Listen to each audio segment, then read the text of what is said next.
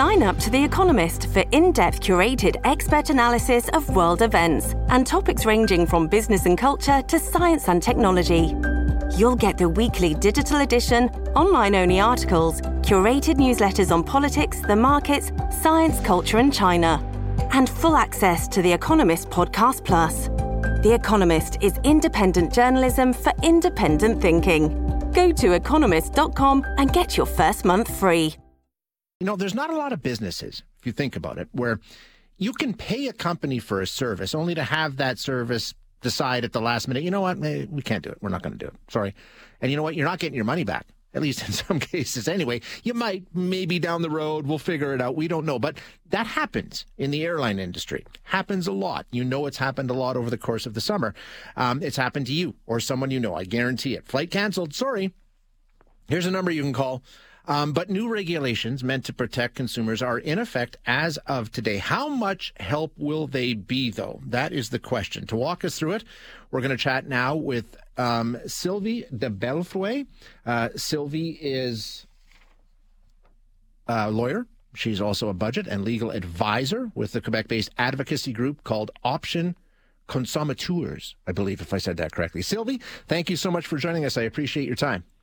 Well, thank you for having me. So let's go through the new rules. Basically, what it does is it doesn't guarantee compensation for passengers, but it puts in some new measures, right?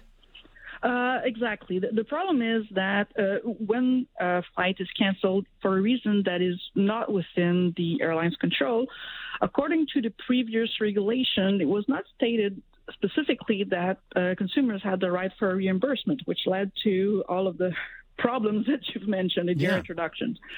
So now with the modification that is going in force this starting today, what it precises now is that if a flight is canceled or have a lengthy delay, then for a reason that is not inside the airline's control, then the regulations requires that the airline will provide a new flight reservation within a 48-hour delay.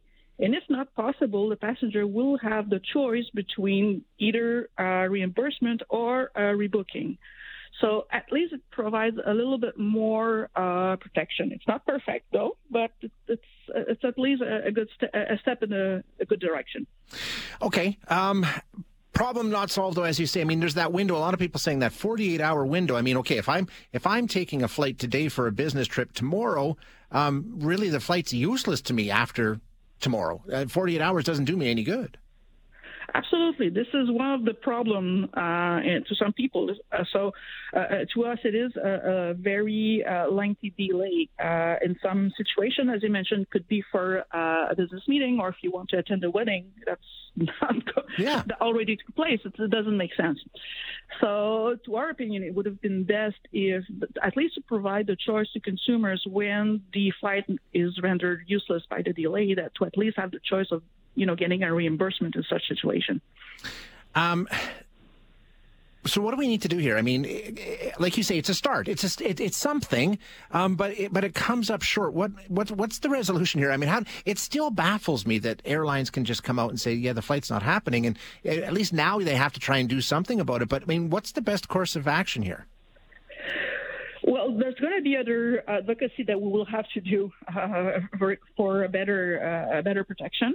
But at least it covers one gap, because as you may remember, during the pandemic, lots of people had their flights canceled, and basically the airline companies were saying it's out of our control, so no reimbursement whatsoever. And it took the government to put some pressure for people to actually get a refund. Otherwise, they were simply offered a voucher, which for some people is a good repayment, but some people who don't want to travel was not a satisfactory answer. So we will have to continue to do some advocacy on that to make sure that at least passengers are more protected. Now, one of the things that we've said during the past 2 years is that the regulation is not the only law that may apply. Right. For example, in Quebec, we do have a civil code that states that in such situation, passengers must be reimbursed. But that was sort of forgotten by most of the airlines company, I presume. And I guess in most provinces, such as Alberta, you probably have similar laws that does not that do protect consumers better than just this regulation. But still, it was like a pick and choose, Right, yeah. And you have to know the airline's not going to bring it up for you, Sylvie. Of course not.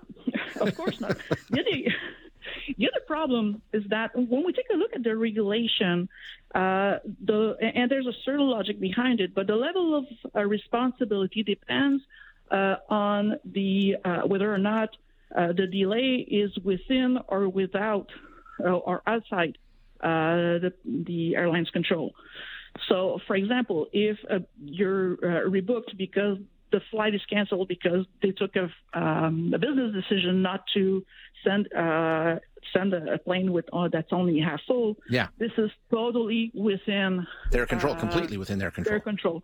So on those situations, already it required the regulations requires not only a reimbursement, but in some case even a compensation and some accommodations as well. So there's a certain logic behind it, but the problem is that the passengers' rights really depend on the level of liability regarding the decision not to send whether or not to send the flight. Mm-hmm. And on that, it's really the airlines that has the obligation to provide the right information to consumers so that they know what they're entitled to. What they can do. Exactly. Yeah, makes sense. Sylvie, thank you so much for your time. I really appreciate you joining us today.